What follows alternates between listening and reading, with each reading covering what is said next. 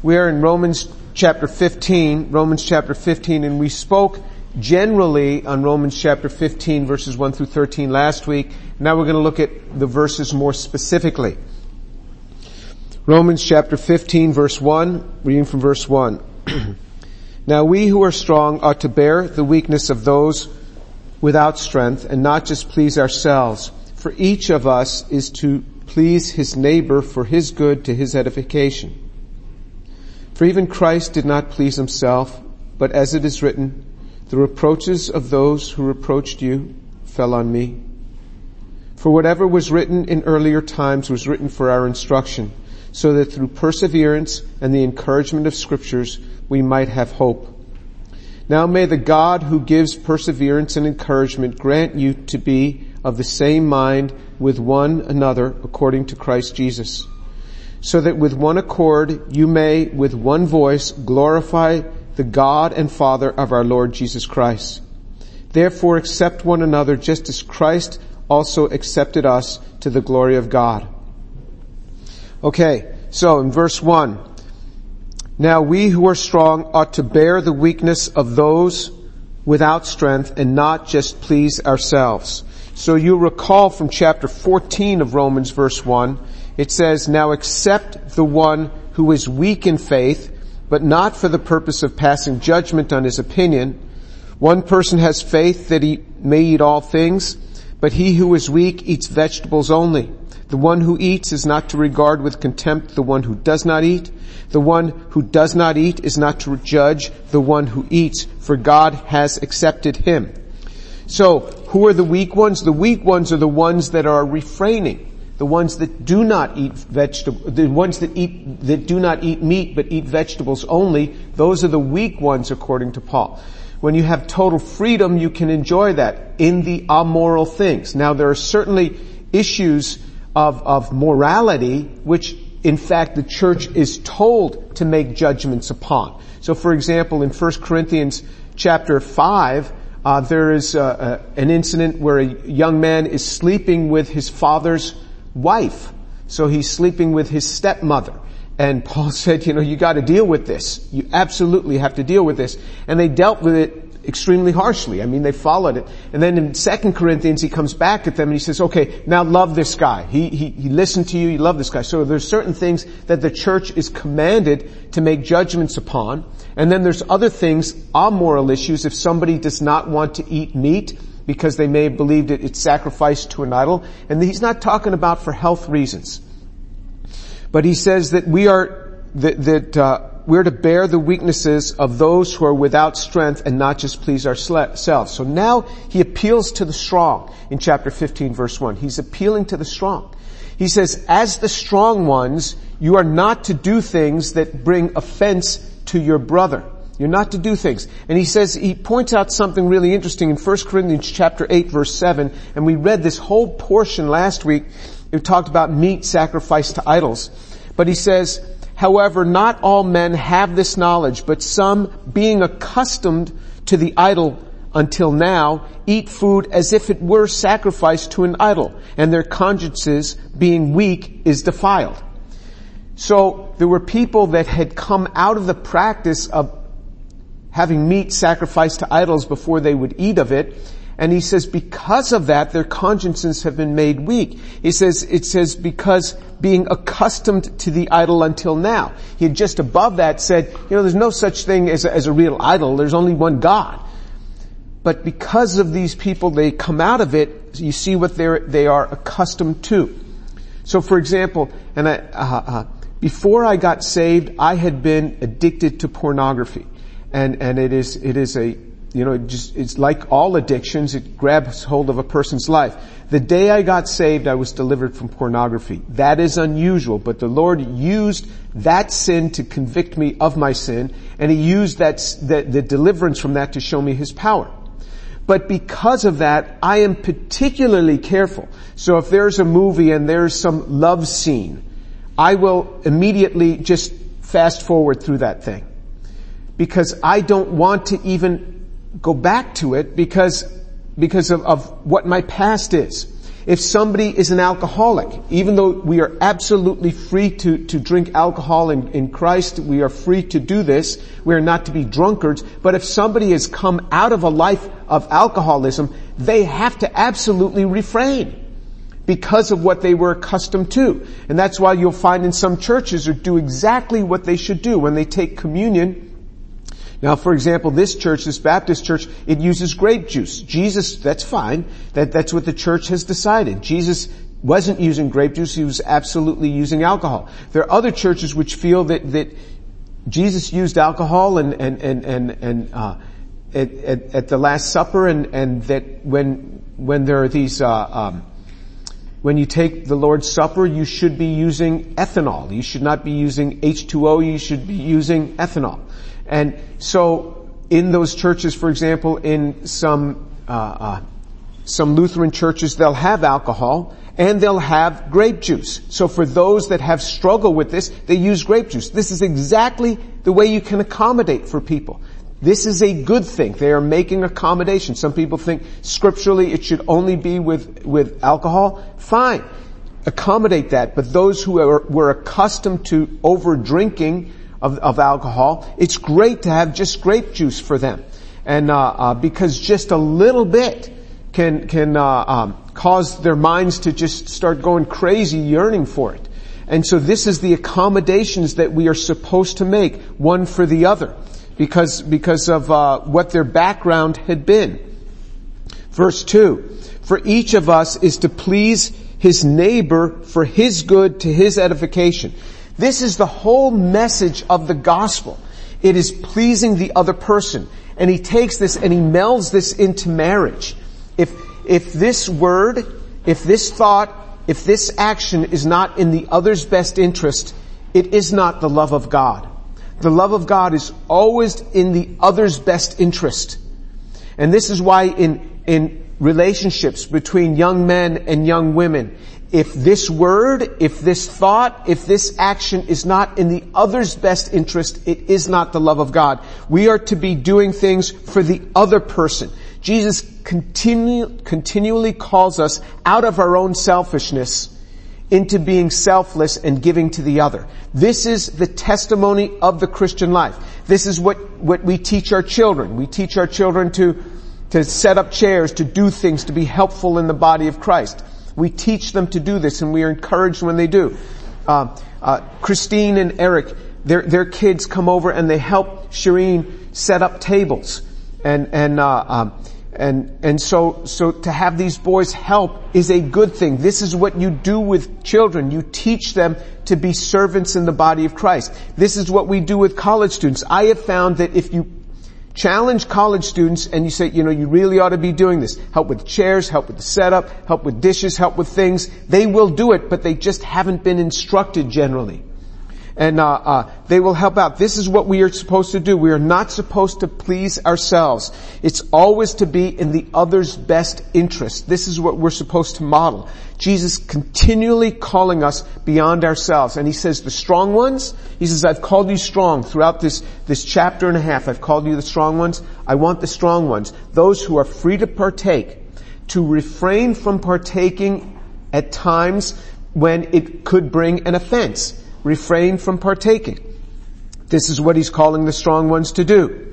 Verse 3, for even Christ did not please himself, but as it is written, the reproaches of those who reproached you fell on me. And this is a strange sort of verse. This is really a strange sort of verse here. The reproaches, he says, for even Christ did not please himself. He did not please himself, but as it is written. One might think that he should have quoted some verse about how Jesus was helping other people. But he quotes a verse from the book of Psalms. So he quotes this verse from Psalm 69 verse 9. The reproaches of those who reproached you fell on me. So he's speaking. When David writes this in the book of Psalms, David was speaking of himself, that people were attacking him for his testimony of God, but he was also speaking prophetically of Christ. he was speaking prophetically because, and we know that because in the same sentence in Psalm 69 verse 9 it says, the zeal for thy house has consumed me. And it was that verse that was spoken about Jesus, and this verse too is spoken about Christ. So we know that it is nailed. I mean, this is a prophetic verse, so David was speaking about it of himself. It was also speaking prophetically about Jesus. But you see how it's kind of an odd verse to put in there. When he's showing the example of Christ having served other people, then of all verses he pulls out, the reproaches of those who reproached you fell on me. Meaning that the insults, the attacks that people want to speak against God have fallen upon Jesus. How does this fit in with an example that he's trying to give us of Jesus serving the other? It is Jesus serving his Father. Fundamentally, when we serve others, we are not just serving the individual. We are serving God. We are serving our Lord. Fundamentally, and this is why I want you to take hold of this, because very often you will go and try to serve somebody and they will be unappreciative. You'll feel like, I just did so much for this person and they ignored me. Welcome to the Christian life. That's it. This is what you bought into. When you accepted the Lord and want to walk with him, this is what you're buying into. This is Christian life. Very often we serve and it goes unappreciated by the people whom we are serving. It does not go unappreciated by God. It does not go unappreciated by Jesus. That's why Jesus said, whoever serves me, the Father will honor him. God will bring honor upon you for serving. Serving, if we rely on the praise and thanks of individuals, we will never ever be satisfied. Fundamentally, our service is to Jesus Christ. The reproaches of those who reproached you fell on me. And you see this, people say, how can you, why do these people hate you so much on the internet? One guy was just saying, why did he say all these things about you? I can't understand why he feels that he has to attack in this way. I'm like, it doesn't surprise me a bit. It doesn't surprise me one bit. This is exactly how it's supposed to occur. Jesus told us that in John chapter 15. In John chapter 15, verse 18 onward, it says, if the world hates you, you know that it hated me before it hated you. If you were of the world will love its own. But because you are not of the world, but I chose you out of the world, because of this, the world hates you. Remember the word that I said to you, a slave is not greater than his master. If they persecuted me, they will persecute you. If they kept my word, they will keep yours also. And so, there's this duality. I mean, some people really respect the things that I have to say and other people just absolutely hate it. But Jesus told me, he says, if the world hates you, know it hated me before it hated you. If you were of the world would love its own. But I chose you out of the world, and it's because of this that the world hates you. This is exactly what it is. You will not always be appreciated for your walk. You will not always be appreciated for your Christian faith. You say, well, that doesn't really happen to me. The world doesn't really hate me. There's nobody who really hates me. Just wait. Just wait. There will be people that will come against you at times in life that makes absolutely no sense, where you feel that you've given to them, you've been kind to them, and they will just put it right back in your face. But remember, this is exactly what Jesus said would happen. Blessed are you when men revile you and persecute you and say all manner of evil against you on account of me. For so they persecuted the prophets who were before you. But woe to you if all men speak well of you. Jesus said, woe to you if all men speak well of you. For so they spoke of the false prophets. So this is his warning. The reproaches of those who reproach you fell on me. Fundamentally, our service is to the Lord. This is what he's talking about. That's what this whole thing is about. Verse 4 of Romans chapter 15. For whatever was written in earlier times was written for our instruction, so that through perseverance and the encouragement of Scripture, we might have hope. Whoa. This verse is amazing. For whatever was written in earlier times was written for our instruction. Did you know that the Bible was written for our instruction? You know, God didn't need to have this Bible written. He knew all this already. He did it for our sake. And people have risked their lives protecting this word and treasuring this word and copying this word in order to have it propagate. He says, for whatever was written in earlier times was written for our instruction. This word was written for our instruction. It would be good if we paid attention to it. He says it was written for our instruction so that through perseverance and the encouragement of Scripture, we might have hope. The Scriptures encourage us. The Scriptures give us hope. The Scriptures encourage us and give us hope. You feel downtrodden? Read the Scriptures. Psalm 119. If you feel that there's some distance between you and the Lord, I urge you to pick up Psalm 119 and start reading it. That is a long, long psalm. And just read it slowly. Read a verse, think about it. Read a verse, think about it. That's meditative reading. You will not get done with that psalm without feeling closer to God. It will just bring life to your soul. It will bring life to your soul. Again and again, I tell students, the best way you can learn and grow is take hold of the Scriptures. Over and over again, we are told. In Joshua chapter 1, verse 8 and 9. Joshua chapter 1, verse 8 and 9 says, this book of the law shall not depart from your mouth, but you shall meditate on it day and night, so that you may be careful to do according to all that is written in it. For then you will make your way prosperous, and then you will have success. And people have been so skewed because of this success word. The Bible speaks about it. It's not talking about it in the context of money. It's talking about it in the context of a depth of relationship and a leading of God. And it says, this book of the law shall not depart from your mouth, but you shall meditate on it day and night. The Scripture puts it two ways, day and night and every day. Why do we do this? So that you may be careful to do according to all that's written in it. And when you walk according to this word, you will be blessed. He talks about it again in Psalm 1. In Psalm 1, how blessed is the man who doesn't walk in the counsel of the wicked, nor stand in the path of sinners, nor sit in the seat of scoffers. But his delight is in the law of the Lord, and in his law he meditates day and night. There it is again. What's the outcome of meditating day and night? Funny you should ask. It says it right here. He will be like a tree firmly planted by streams of water, which yields its fruit in its season. Its leaf does not wither, and in whatever he does, he prospers. When everyone else is drying up, you will have plenty. You will have plenty. Spiritually, you will have plenty.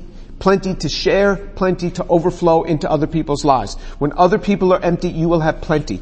If you meditate every day on the Word of God. If you don't, you won't. Alright? It's digital. You don't meditate on the Word of God, you won't have plenty. You meditate on the Word of God, you will have plenty. I mean, we get this instruction. I want you to look in Deuteronomy chapter 17. There's this beautiful portion in Deuteronomy chapter 17. He's instructing Israel what to do when you get a king. None of the kings walked in this, but this was the instruction long before they ever had a king. Moses is writing this in the book of Deuteronomy. Deuteronomy chapter 17 verse 14. When you enter the land which the Lord your God gives you and possess it and live in it, and you say, I will set a king over me like all the nations who are around me, you shall surely set a king over you whom the Lord your God chooses. One from among your countrymen you shall set as king over yourselves. You may not put a foreigner over yourselves who is not your countryman. Moreover, he shall not multiply horses for himself, nor shall he cause people to return to Egypt to multiply horses, since the Lord has said to you, you shall never again return that way. He shall not multiply wives for himself, or else his heart will turn away, nor shall he greatly increase silver and gold for himself. None of the kings followed this. Not David, none of them. They were not to have multiple wives. People could have multiple wives in those days, except the kings. They were not to amass riches for themselves. They were not to amass horses for themselves. Look at all these things that they were supposed to not do. Well, what were they supposed to do? Here's what they were supposed to do. Deuteronomy chapter 17, verse 18. Now it shall come about, when he sits on the throne of his kingdom, he shall write for himself a copy of this law on a scroll in the presence of the Levitical priests. So he was to take the law of the Lord, which were the writings of Moses, and he was to write his own copy on a scroll. Right? They wrote on scrolls. He was to write his own copy in the presence of the Levitical priests. He couldn't do it alone. He had to make sure that a priest was watching him to make sure, you forgot to dot that letter I right there. I mean, he had to make sure it was right. Big scrolls. And what does he do with this scroll? Oh, he puts it on a little stand in his home so that when people come in, they can see it. Right? No, not right. What's he supposed to do with this copy of the scroll? Verse 19. And it shall be with him, and he shall read it all the days of his life. He had to bring it with him. Going out to battle, bring the scrolls with you. You go to a synagogue and look at the Torah on a scroll. It's not little. Imagine if you had to copy the first 5 books of the Bible, and even using small print. I mean, that'd be a pretty hefty volume if you had to write that by hand. And he said it was to be with him, and he was to read it all the days of his life. There it is, every day, all the days of his life. If you are not reading the scriptures every day, you will forever be spiritually weak. Do you know what every day means? Did you know that every day is different than 3 days a week? Did you know that? All right? A does not equal B. All right? And you read it every day, or you will remain spiritually weak. You are to read it every day. You have the convenience of having the whole Bible on your smartphone. You have it right there. You are to read it every day. Well, why should I? Why should I do this? Funny you should ask. He answers it right here. It shall be with him, and he shall read it all the days of his life, that he may learn to fear the Lord his God, by carefully observing all the words of the law and these statutes, that his heart may not be lifted up above his countrymen. So he says, why you should read it? He says, that you may learn to fear the Lord his God. Did you know you don't inherently just walk around with the fear of God? You learn the fear of God. You learn to fear God. You read his word and you go, whoa, I see the results of what happens when people disobey God.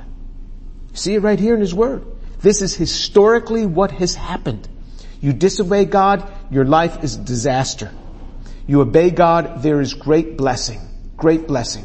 Remember, you'll be like a tree firmly planted by streams of water. You'll have success wherever you go. This is what we just read.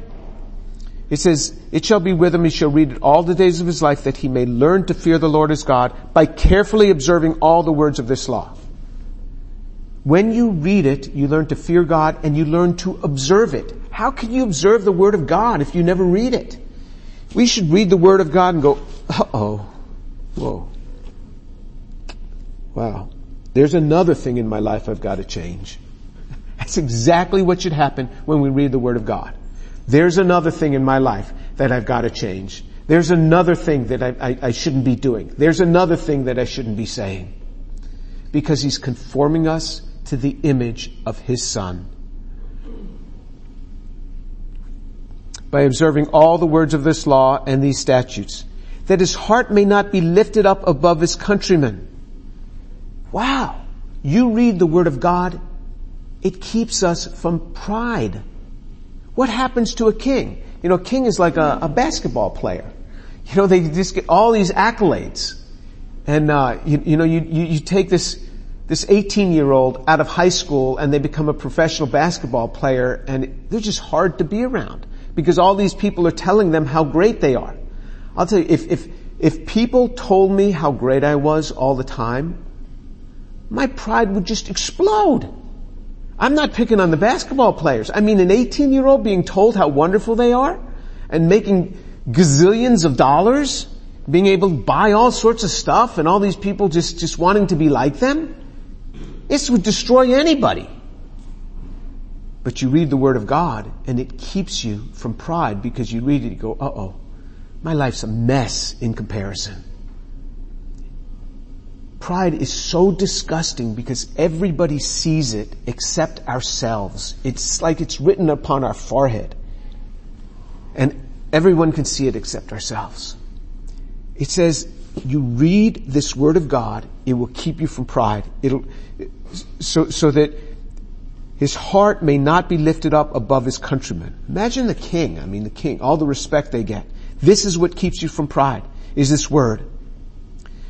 And that they may not turn aside from the commandment to the right or to the left. If you're not in this Word every day, you have a tendency to turn aside from the command. Well, that doesn't really matter.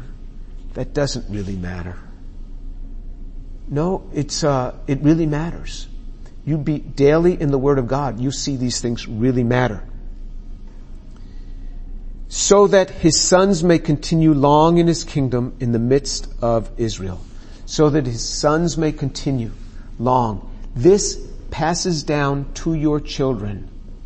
You take this Word of God, you make it your daily meditation, your children will be greatly blessed. Your children will be greatly blessed if you make this Word of God your meditation. The Scriptures make it very clear over and over again. This passes down to your children. In Psalm 112, he talks about this precisely. Psalm 112, he says, verse 1, praise the Lord. How blessed is the man who fears the Lord, who greatly delights in his commandments. You will be blessed if you fear the Lord and greatly delight in his commandments. You take this Word of God, you make it your delight. What's the outcome? His descendants, Psalm 112, verse 2, his descendants will be mighty on earth. The generation of the upright will be blessed. Your descendants will be mighty on earth. One day you will have children. And you will look at this child and you'll look at this child and you think, I would give my life 100 times for this child. This is just sort of the way God has made us. What you can do that is the very best thing for your child is be daily in the Word of God. If you're daily in the Word of God, your descendants will be mighty on earth. The generation of the upright will be blessed. The best thing that you can do for your children, for your family, is to be in the Word of God. It's the best thing that you can do for your marriage is to be in the Word of God. Keeps you from pride. Teaches you not to be selfish. It instructs you. Teaches you about harsh words. There's constant instruction where he's calling us to go beyond ourselves. If you think, you're making such a big deal out of this. It's not that hard. Oh, really? 50% of the marriages that occur in the church don't last. In the church. You say, well, we love each other. I have never known anybody to get married to somebody that they didn't love. Quote unquote, love. Now, maybe it happens somebody gets married to somebody because, they just want to spite their mother or something. I guess that could happen. But just because you love them, well, you'll stop loving them tomorrow. Especially when they say something that really hurts your feelings. You be in the Word of God. This is why he tells us in Romans chapter 15. He says, for whatever was written in earlier times was written for our instruction, so that through perseverance and the encouragement of Scriptures we might have hope. You have hope through perseverance and the encouragement of Scriptures. He puts two things on there. Perseverance and the encouragement of Scriptures. We spoke about the Scriptures, and then there's perseverance. We do not give up. And you will give up if you're not in the Scriptures. If you're in the Scriptures every day, you will become so muscular in the Scriptures that you won't give up. It just makes you so much stronger. The scriptures give you hope. There are mornings when I wake up and I look over the list of things that I have to get done that day, and I think there's no way. I should just get up right now and just start my day, and I know it would be a disaster. I spend time in prayer and in the Word of God, and I come out of that time like a roaring lion. God gives me new strength. He gives me calmness in the midst of storms. We have perseverance through the encouragement of scriptures. If you don't know the Lord, you can't walk in this.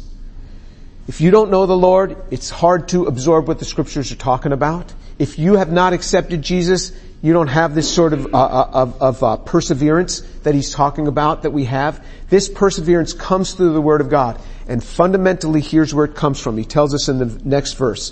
Verse 5. Now may the God who gives perseverance and encouragement grant you to be of the same mind with one another according to Christ Jesus. Look at it. He says in verse 4, he says we need, through perseverance and the encouragement of Scripture. Verse 5, now may the God who gives perseverance and encouragement. It all comes from God. It all comes from God. It's all His gift. It's all His gift. To be able to take the Scriptures and have life coming out of it, you get to know the Lord. You receive Jesus, and the Scriptures come alive. I remember in high school picking up the Bible and trying to read it, and I thought, I don't even understand this thing. What's it? Why is everybody talking about this thing? What's this? And I just put it down. It made like zero sense to me. When I got saved, it came alive. When Jesus came into my life, the Scriptures came alive. And they are more alive to me now than they were on the first day that I got saved. The more time I spend with them, the more alive they become. I can be walking along, I hear a scripture verse, boom, it just stops me in my tracks. Because I have this tremendous fear, this tremendous reverence and respect for every word in the scripture. Somebody says a verse, it just gets my attention. Because immediately I know that's God's word. That's God's word. To the man on the street, to the woman on the street, they can hear anybody with a cult, in some cult speaking. They can't tell the difference between what they're saying and the Bible and the Word of God. To those who are trained in the Word of God, they immediately can recognize a cult and immediately recognize when somebody is speaking some cult nonsense. Because they've been trained in the Word of God. They know what the characteristics are of the Word of God. Even if they don't know that exact verse, they know the characteristics of the Word of God. And it's God who gives perseverance and encouragement. It's not like, just something within me and I persevered. Nope, you'll wear out. Perseverance comes from God. Perseverance comes from God. That's what we're told. And encouragement comes from God. He is the source of everything, and we shall forever be grateful to Jesus because all the love of God is funneled to us in Jesus Christ. The light of God shines to us through the prism of Jesus Christ. Kindness and Jesus is everything to us. Everything. It all comes through Jesus. If you do not know the Lord, I urge you to come this day. Jesus said, come to me, all ye who are weary and heavy laden, and learn from me, and take my yoke upon you. For my yoke is easy and my burden is light. You want to lighten your burden, you learn to give that burden over to Jesus. You got like a million things to do because finals are coming and you got so much to do in like 2 weeks. You have so much to do and then you have a week of finals and you're like, I don't know how I could accomplish all I have to accomplish in these next 3 weeks. Does anybody feel that way? And there are seasons of life that hit you like this. Even if I had 6 weeks to do it all, I couldn't do it all. You come to Jesus, you take His burden and lay your burdens at the foot of the cross, and you will get this. If you do not know the Lord, I urge you this day to come to know the Lord. Come and talk to me. I will share with you. I will stop what I'm doing and I will share with you. I will set up a time to share with you. If you're online, I will share with you. Just send me an email, tour@drjamestour.org. I will get with you. We'll set up a time and I'll share with you. And you'll get saved. You'll get saved very quickly. You'll probably get saved that very day, that very hour that we meet. You'll get saved. You say, well, how can you know for sure? Well, I just know by probabilities. 90% plus of the people that I meet with that way by Zoom get saved. All right? So the chances are you too will get saved. Please reach out to me and let's get this thing dealt with. Then you'll be able to extract from the Word of God these precious truths. Let's pray.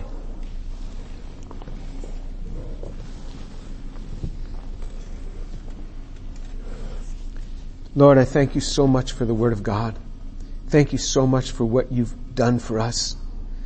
Lord, this Word is an absolute treasure. An absolute treasure. Lord, I pray for these young people that they would get hold of this practice to every day be in the Word of God. Father, that their hearts would not be lifted up among their countrymen. That they would learn to fear God and observe His commandments. Father, I pray that through this, that they would be able to live long on the earth. Father, I pray that through this, they would be able to see what it is to be like a tree planted by streams of water, yielding fruit in its season. And in whatever they do, even when disasters in life come, there would be prosperity. Lord, I pray your grace upon these young people. Father, I pray that they would bring this Word of God into their lives, because as they do this, this will set it up for their children to be blessed as they are daily in the Word of God. Father, do this in their lives, I pray. And Lord, I pray that they would take hold of the treasures and take hold of the truth. And for the unbelievers, Father, that their hearts and their minds would be opened to receiving Jesus, to walking in the truth of His resurrection. Blessed be the name of the Lord Jesus. Blessed be His name. Lord, all glory to you. Lord, you deserve all glory. Thank you, Lord Jesus, for what you've done for us on the cross. We remember how you died for us, how you were buried, and how you rose again from the dead. Blessed be your name, Lord Jesus. Amen. We're talking about. Because